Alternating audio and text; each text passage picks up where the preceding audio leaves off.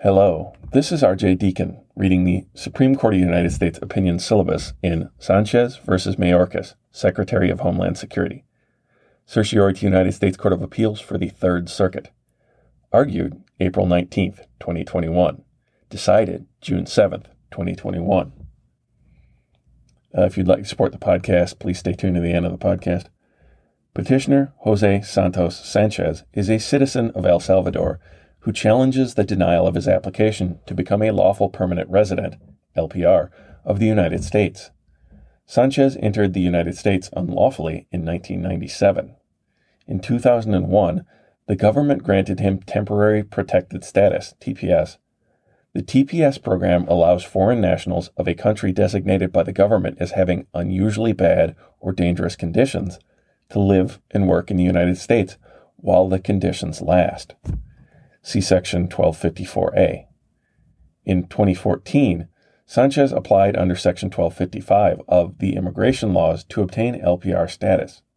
Section 1255 provides a way for non-immigrant, a foreign national lawfully present in this country on a temporary basis, to obtain an adjustment of status to LPR. That's 8 U.S.C. Section 1255. The United States Citizenship and Immigration Services determined Sanchez ineligible for LPR status because he entered the United States unlawfully. Sanchez successfully challenged that decision before the district court, which reasoned that Sanchez's TPS required treating him as if he had been lawfully admitted to the country for purposes of his LPR application. The Third Circuit reversed, finding Sanchez's unlawful entry into the country precluded his eligibility for LPR status under Section 1255, notwithstanding his TPS. Supreme Court held decision is affirmed. Justice Kagan delivered the opinion of the unanimous court. A TPS recipient who entered the United States unlawfully is not eligible under Section 1255 for LPR status merely by dint of his TPS.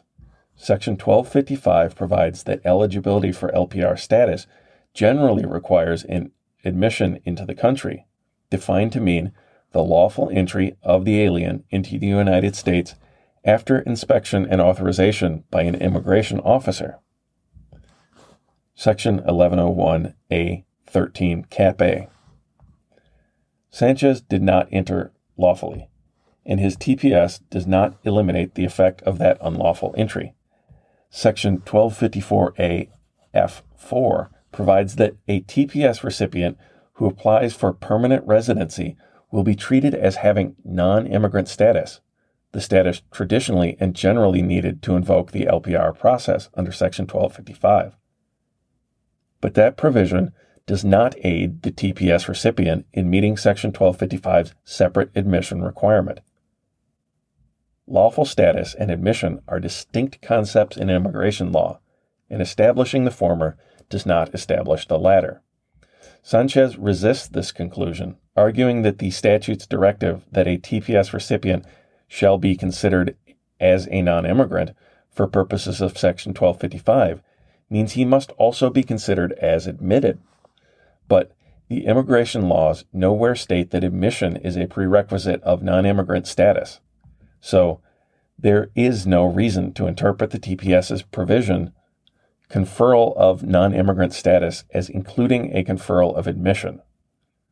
In fact, contrary to Sanchez's position, there are immigration categories in which individuals have non-immigrant status without admission. See, for example, Sections 1101A10, 1101A15U, 1182D14. Thus, when Congress confers non-immigrant status for purposes of Section 1255, but says nothing about admission, the court has no basis for ruling an unlawful entrant eligible to become an LPR. The decision below is affirmed.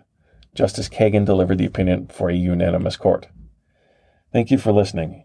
If you'd like to support the podcast or support me as I try to get to my public defender internship this summer, you can find a PayPal link in the show notes, find me on Patreon, or contact me at rhodesscholar80@gmail.com. That's ROADS and the number 80.